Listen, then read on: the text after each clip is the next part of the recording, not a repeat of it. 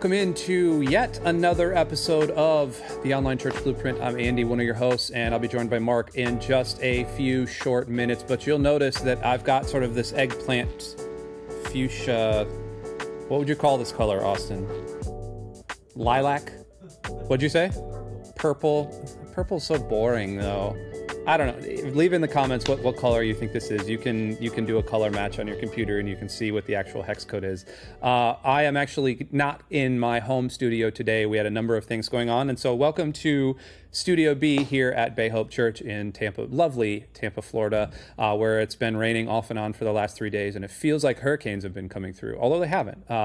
But yeah, we had, like I said, we had a number of things going on. Mark's going to be joining me shortly. He has a fun story about where he's actually recording from today, and I'll let him get to that. But today we wanted to kind of get to the basics and the root of digital community. It's kind of something that's been rattling around in the back of both of our brains, and it's something we've been trying to do at our respective churches. So myself with him at Lux, and then here at Bay Hope Church, along with Austin, who you just heard there, hopefully on the microphone, and then really at the Church Digital and with the DCN Digital Church Network, and even with Altar Live, we've been trying to create community, because really community fosters growth, community fosters love, community fosters engagement, and in the church space, community really fosters discipleship. And so that's really what we're key on. We're trying to be kingdom minded about this.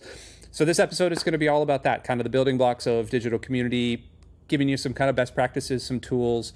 There's a number of interesting things that Mark has to say about exclusivity and inclusivity and how all of that works in digital community, and how to feel safe and how to moderate and do all of those other things. And it's really kind of a cool conversation.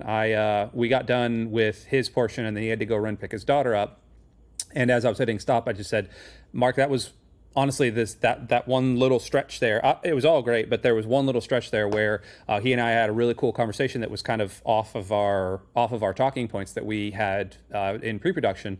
And it was very cool, and some of the things that were coming out of his brain were fascinating, and I can't wait for you to hear them.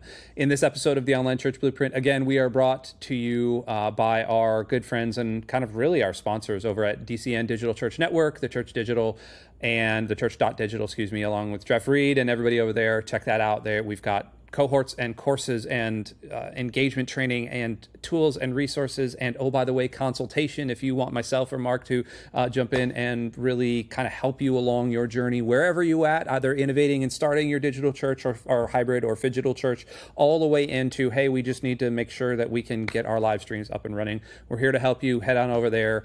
MyChurch.digital, thechurch.digital, Digital Church Network, and of course our good friends over at Altar Live. Altar Live is the number one source for engagement, the number one platform out there for churches that are looking for a one-stop shop for all things live streaming, for all things meeting, for all things lobby, for all things fun and engagement, and all of those things kind of put together. You can get rid of all your Zoom subscriptions. You can get rid of Facebook Live. You can get rid of all those other things with one Altar Live subscription. There's a link below in the comments, or if you are listening to this via podcast, there is a link in the show notes that will get you a free 14-day trial to Altar Live. It's the best. All right, got all that out of the way. Let's get ready for this episode and this kind of conversation about creating community here on the Online Church Blueprint.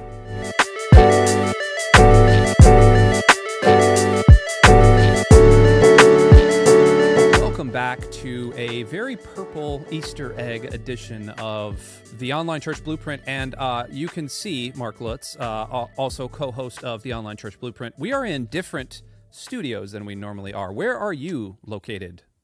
Yeah, well, I mean, if you're watching on YouTube, I guess you know this. If you're listening on podcast, this is probably very confusing to you. But you can probably hear a difference in the quality of my microphone, because yes.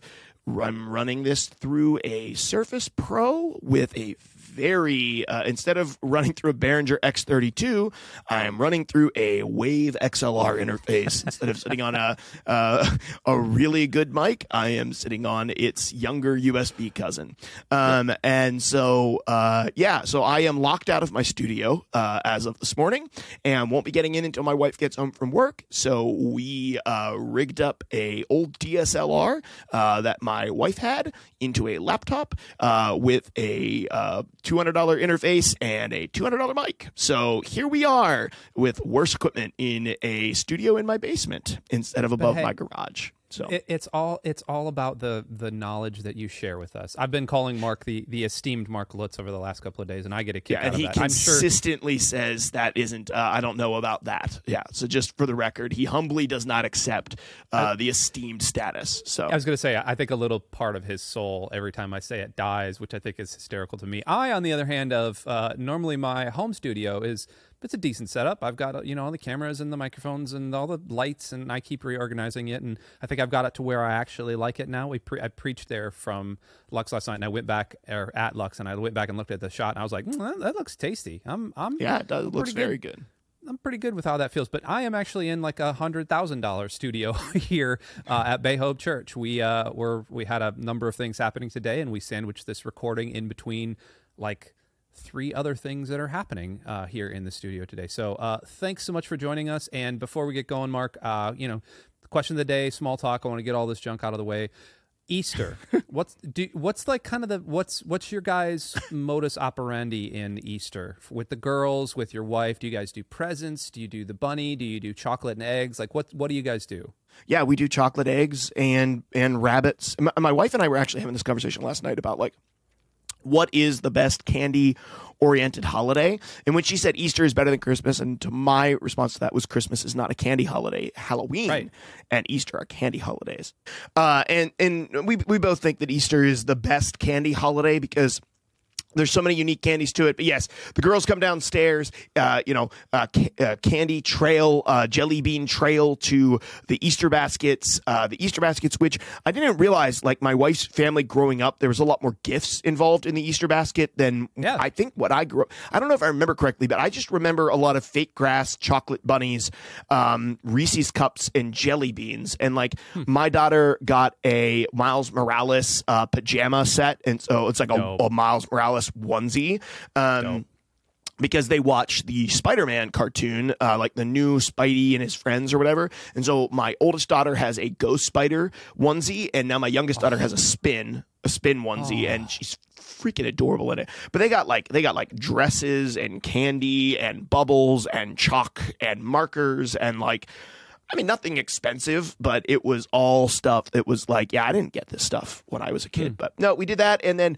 I'm a 1%er, Andy. I'm a 1%er. And by that, I mean my parents are together, my wife's parents are together, and our parents like one another and do holidays together. And this literally doesn't happen in almost anybody else's life. No. A true, genuine 1%er. And so we go to my parents' house on Easter, and my in-laws and my brother and my sister-in-law and my brother-in-law and his fiance and all of the kids all in the same house, all eat a meal together, all ride quads together. We shoot guns. We enjoy each other's company. Now, my 5-year-old and 3-year-old don't shoot guns, but me and my father-in-law and my brother and brother-in-law and my dad do. And it's just great. And here in Western PA, it was like 75 degrees and sunny all Easter day. So, I mean, it could not have been better. It was gorgeous, and the cheesy potatoes and peanut butter pie were delicious.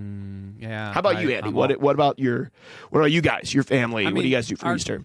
Our kids are grown, so we used to do just chocolate and stuff, chocolate in baskets. We never did the jelly bean trail. That was never kind of our thing. It was just always, here's your Easter basket. We got to go to church because I'm pastor, and so I was like, we got to do this quick. We would do Easter egg hunts, but it would be at other people's houses, and they'd find money or candy or anything, or inside the little eggs. When I was growing up, though, my parents would do like the powdered, like they would take baby powder and make like rabbit trails all over the house, which I thought was real cute. And then we'd have Easter egg hunts. Like we would actually do the eggs back before eggs were used as currency and were thousands of dollars to buy a dozen of them. We dye them. Eggs. Oh, did you do dyed or did you do the plastic ones? No, we dyed them. We dyed them like 2 days before Easter with my parents. So we did. I mean, we had to remortgage our house, but we did do it.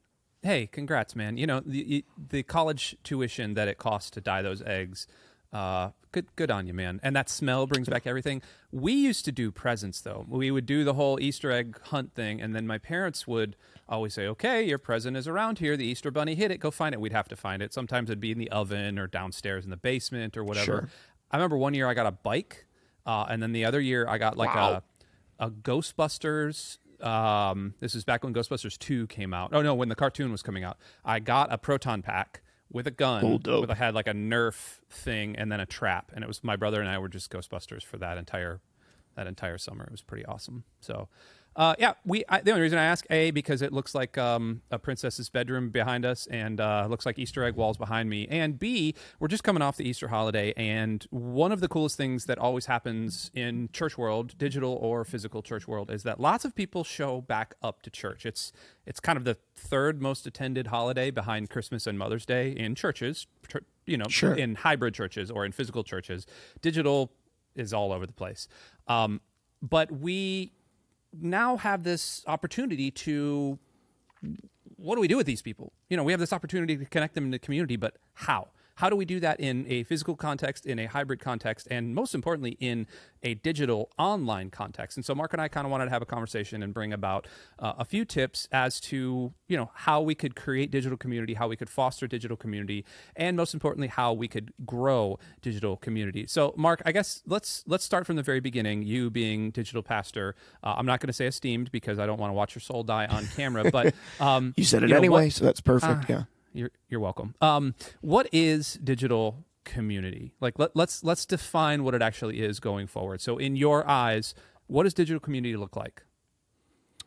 I think that I could literally remove the word digital out from in front of it, and I think we would be looking at the same definition in many ways, because community is community, right? This is people doing life, living life together, supporting one another, participating in one another's life, sharpening one another, sometimes discouraging one another, disappointing one another, forgiving one another, all of those things that we, all the stuff that we see in any sort of physical church, or, your local Elks Club, or I don't know, I think the Elks Club's racist now or something, but, whatever it is, right? Like there's, people look and search for community. They look for it at the bar, they look for it at, the VFW, or, and then at their church, right? If you're in a town like mine, there's really only two places to find community. It's church and the bar. And, it used to be this coffee shop that we had in town, but now the owner sucks. So less community happens there than it used to.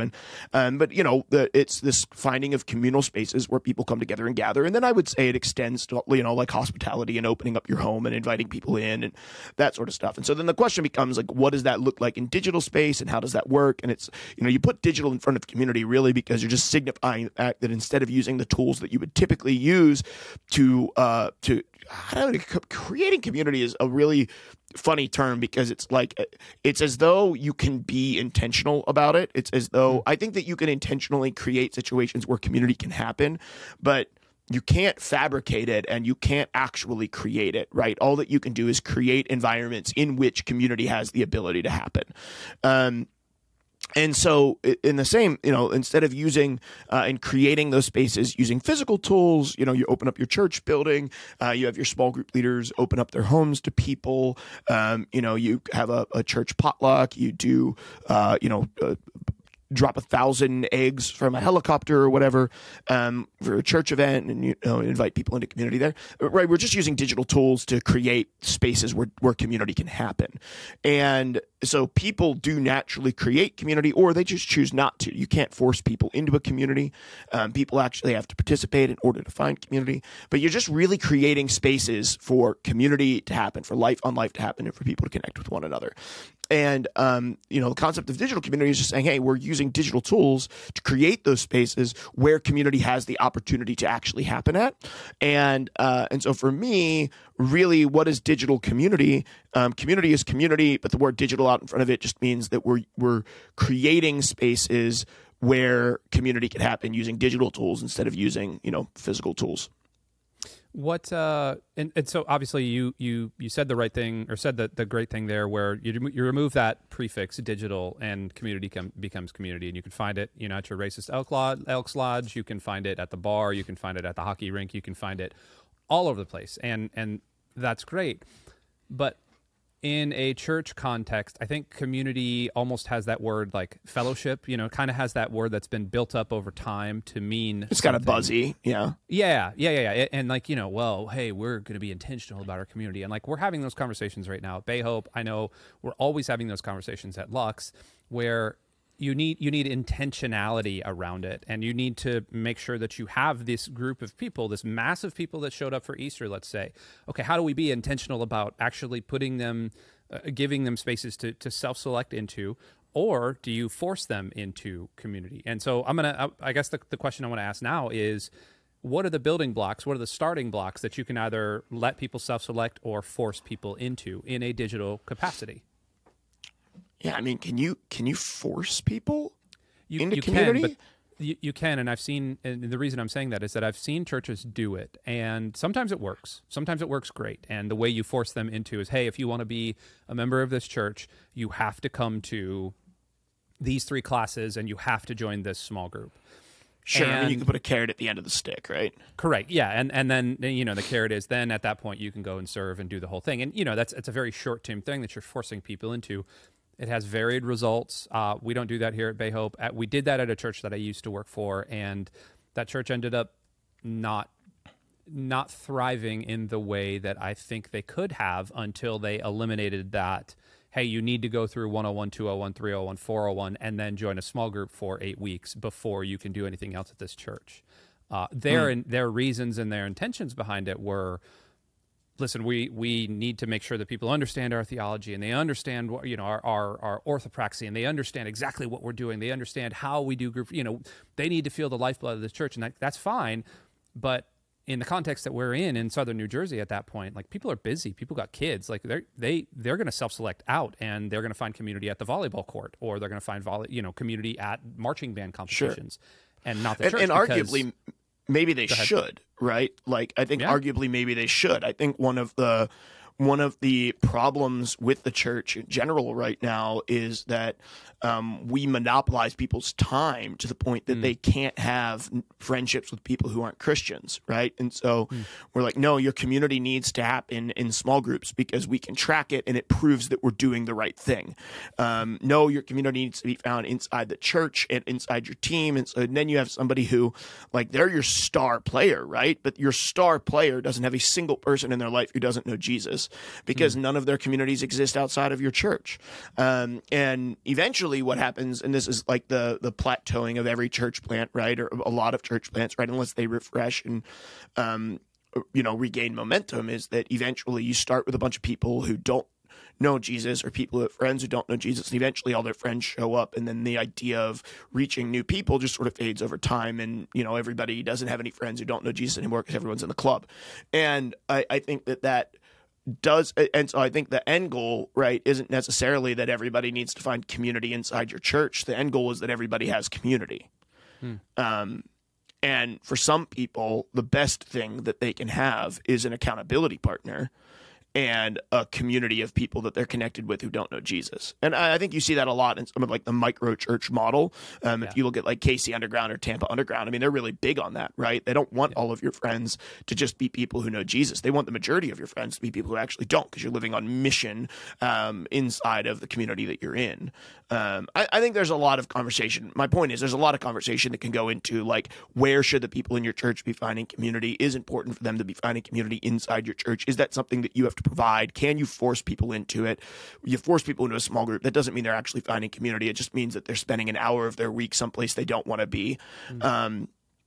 And I'm not saying that no one wants to be in your small group. Some people may want to be in your small groups. I'm just saying somebody who doesn't want to find community inside your church and goes to small group just so that they can become a member of your church is not actually finding community inside your church. They're just being forced to spend an hour at somebody's house they don't want to be at. And they'll look for opportunities to not be there. And so for me, I don't think it's about like forcing people into community. It's what tools am I using to create spaces where community can happen? And that's not as big of a challenge in a physical church because it just makes sense, right? You open your building on Sunday morning, you open your building throughout the week, and there are like physical spaces that people can come and gather. In digital space, that's a little bit more challenging because the spaces where people connect are not as evident, right? They're not as intuitive.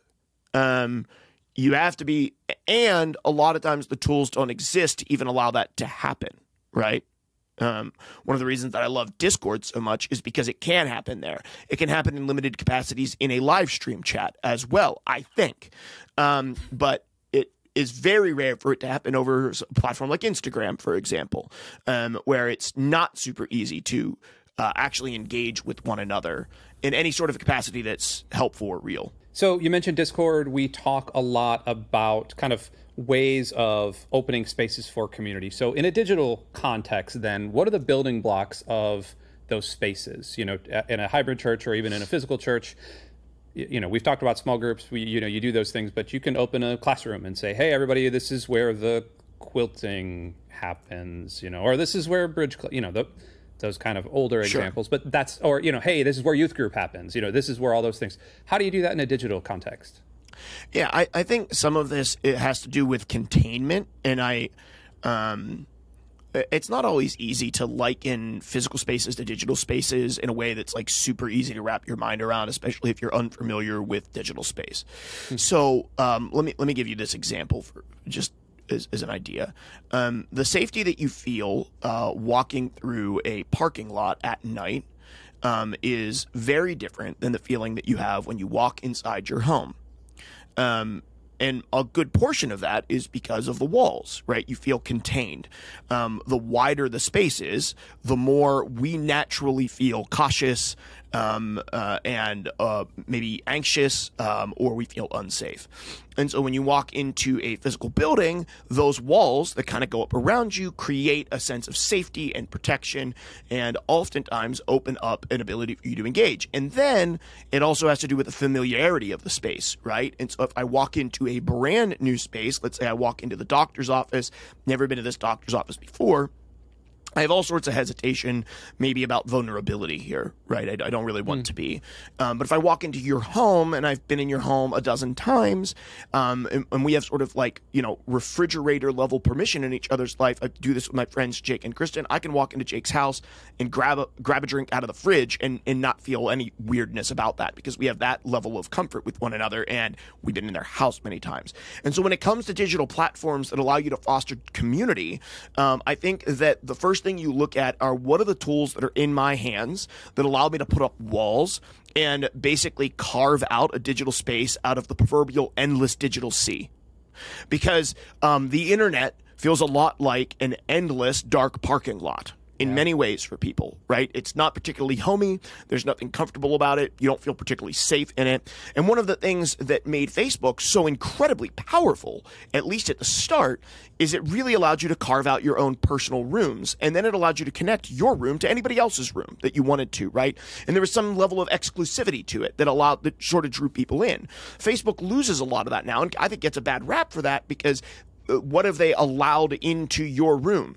They've allowed advertisements into your room. They've allowed reels into your room. They've allowed information that you didn't even want to see into your room. And now it doesn't really feel like your house anymore, right? It feels like the doors are unlocked and the windows are open and someone blew down the front wall. And now anybody has permission to walk in. You might have 3 of the 4 walls that once made up the house that you were in, but without that 4th wall, it feels substantially less safe. And so it's a lot harder for you to build community. Then comes in things like Facebook groups, for example, or Facebook pages that begin to feel a little bit more safe, right? Because it's this curated place that has a select group of people, and people have to maybe, apply to be able to get access to it. And so there's some level of exclusivity. You feel like you put up walls, and there's some sort of boundaries in place. You don't feel like you're wandering around in the parking lot, the digital parking lot of Walmart, whatever. And so I think that when you're looking, you're saying, okay, what tools are actually at my disposal to put up walls, to put on a roof, and to put the door where I want the door, and only let the people through the door that I want to let through the door. Right? And this is going to become progressively more important in the world of artificial intelligence, where the internet is going to become consumed by more robots than it is real people. Right. And so who you can and cannot let through the door will become progressively more important as AI learns to understand the nature of humans and can imitate them. And so I think why I love Discord and why I have searched for another digital platform that can do this for the church is because it gives you all of the tools at your disposal to put the walls wherever in the heck you want them. And you can be wide open with it and build a pavilion that anybody can come in. You can build a mansion. You can build a little nice, neat home that only a handful of people have the key to, and so you know who's going to be there. And I think that is a really healthy thing in terms of tools to build digital spaces. And there's just not many platforms that actually, as the creator of the space that you're creating, so that people can come in and find community. There's not a lot of people that. Not a lot of places or digital tools that give you the power to do that well. I realize that all could be a little bit heady, what I just talked about there, but I think it's important, and I think it helps bridge some of the gaps between physical mindsets and digital mindsets. Yeah, there's two follow-up things to that. Number one, the exclusivity thing. If you are listening to this and you're hearing, you immediately kind of cringe at that word exclusivity, and you relate that to the church of the last 2,000 years that has kind of tried to shut the doors on a lot of people. That's not what Mark is talking about. What Mark is talking about is allowing access as needed, allowing safety or ensuring safety, ensuring standard, ensuring protocol. The AI thing is an interesting topic, and I think we should probably follow up on that at some point in this show, because I think there's a decent amount that AI can do for us in terms of community building, but also there's a heck of a lot more that AI can do in destroying community. The second thing I want to bring up, and we are obviously sponsored by Altar Live. We are also sponsored by the Church Digital and kind of the Church Digital Podcast Network. And so that's kind of two different things right there. TCD and DCN are exclusively trying to create community amongst church planters, amongst church innovators and church leaders and things like that. And Altar Live is trying to bring about spaces that can happen, meeting spaces and room spaces and lobby spaces where all of those things can happen, where, like Mark said, you can control access. You can shut a door, open a door. You can create the pavilion. You can create the amphitheater if you want with a live stream. You can do all of those things and allow both of those, so the communities that are being created by DCN and TCD and the platform of Altar Live to kind of interoperate. If you are a physical church, a hybrid church, or a solely digital church, those are real kind of awesome things. Real quick, let's talk about moderation then, because that does become an incredibly important piece of digital community. It does in physical community, but one of the most chilling things that has happened, especially at our church here at Bay Hope, is that we have a day school here with hundreds of pre-K and kindergarten kids. And as of this week, we now have an armed security guard walking around. And we have a security team here. Now, he's a nice guy. The team's going to do well. I don't reckon anything is ever going to happen here. Knock on wood. Please, Jesus, don't let that happen. But that's a way of controlling access. That's a way of actual security. It is in essence moderation. Moderation in a physical church looks a lot different than moderation in a digital church. What does moderation look like for you when you are building community? Yeah, absolutely. I think it's interesting because of the anonymous nature of the internet, which is probably one of its best and worst qualities. People can seek to do harm in ways that they couldn't necessarily seek to do harm in a physical church, right? Everyone's voice is a lot closer to one another in digital spaces. And so just because I'm the one on the microphone doesn't mean that somebody else can't say something that the entire church can see during a service. And so in your physical church, it's probably not going to happen, right? Like Joe isn't going to show up to your church, and while your pastor's preaching, he's going to jump up and shout, "False liar," and then tear into your pastor or post a bunch of blasphemous stuff or like last night when I was preaching and somebody was just like, "Oh, so I have to do this then? Oh, so I got to give up TV and internet and movies." Sure. It's like, no. Yeah, exactly. Like taking your ideas out of context and then being able to do that in a public forum, or no one's going to stand up in the front of your church and with a 32-inch TV with pornography on it and show it to your whole church. Whereas in our scenario, they can potentially do that inside of our Discord server, post links and whatever. And so moderation really is about preventing harm from people who aren't there for the right reasons, just the same as your security guard is, right? The church I used to work for, before our 15th year anniversary, we had a guy who just was not all there come over the hill where all of our bounce houses were with his pickup truck with a fully automatic weapon in the back of it, with every intention of shooting children. And, you know, thankfully, we had 4 armed security volunteers who were there, who went through all the clearances and background checks to be able to cuff the dude, hit him as he was coming out of his truck, cuffed him and got him in a cop car and got him out of there before most of our church even knew what was going on. And so that in digital space just looks way different because the type of harm that people can seek to do is less intense, but more available. And so, so in that case, it was like the extreme worst case scenario for us, and we had the moderation in place to take care of it. At Lux, or in the digital space, the moderation has to be able to deal with a lot of different things, and sometimes it can even be automated to be able to handle it, right? And so a lot of our server is moderated by a bot that prevents people from posting inappropriate stuff, and then we have moderators to sort of prevent that, because it's just easier from the anonymous point of view with how close our voices are together for people to seek to do harm in different ways. Agreed. My only other thing in kind of a hybrid thing, in a hybrid role, especially if you are the type of church that is live streaming on a Sunday, my advice would be just to watch your chat very, very deeply. In creating digital community at Lux, obviously there is the bot there. There's a whole lot of things that are kind of doing things. Sometimes some stuff slips through the goalie, especially in kind of a live stream, in a Twitch service. And so you just making sure that you have a trained group of volunteers who A, care about your church, B, care about you as a pastor, leader, whomever, and C, have the right kind of tools at their disposal, be it mod tools, be it ban, be it timeout, be it whatever, and that they know how to use those things, that they're not going to just wield the ban hammer however they want, which is funny to think of, but we've both been part of communities where just flame wars and ban wars have gone on, and it's out of hand.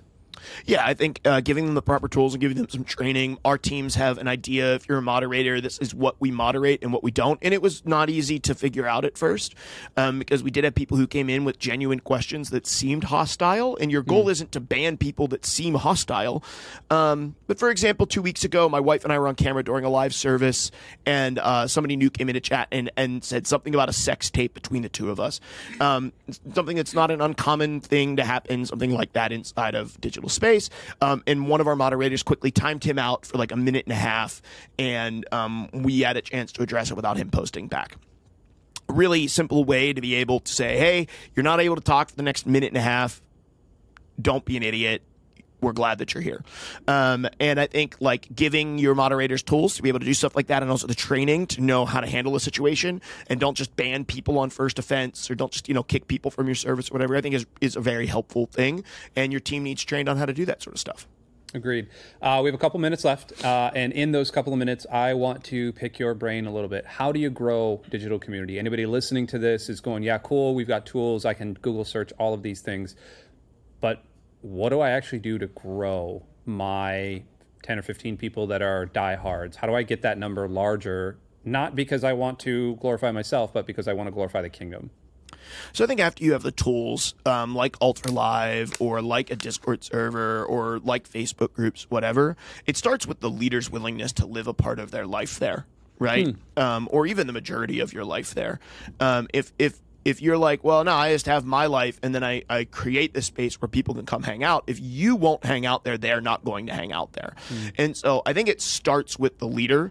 Are you actually actively living your life there? But I think this is the case with any startup ministry, and digital space specifically right now is pioneering. It's not digital space isn't pioneering for the rest of the world. They've been living there for years.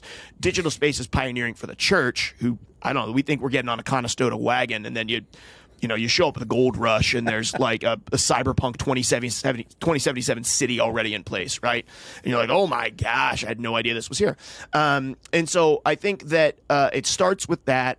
The tools part is a hard thing to figure out, but if you use the right platform and you can put up the walls and figure out how to use the tools, do a lot of YouTubing, that sort of stuff. And then it really is about you as the leader. Are you actually going to live your life there? And are other people going to live there. I think platform adoption is a really hard thing to overcome in digital space. People only want to be in so many places online.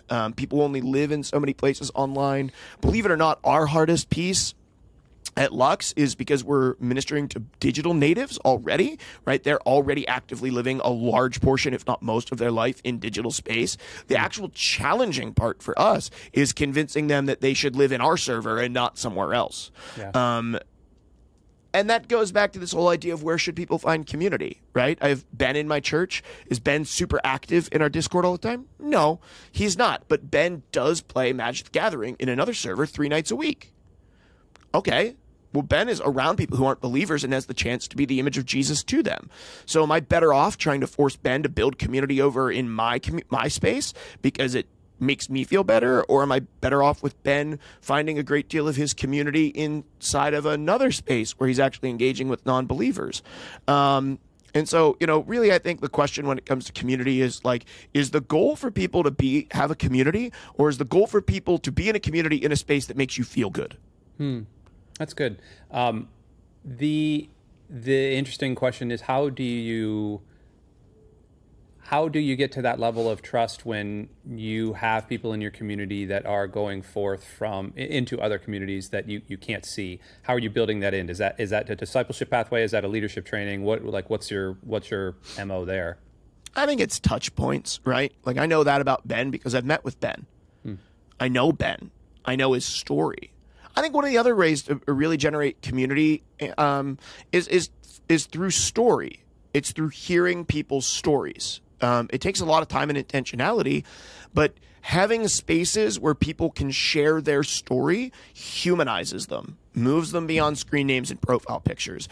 And I've done a lot of that over the last 2 years, has just been like, hey, after service tonight, I'm going to be in this room. And most of what I do in this room when people stop by the Meet the Pastor room is I just ask questions and try to get at their story.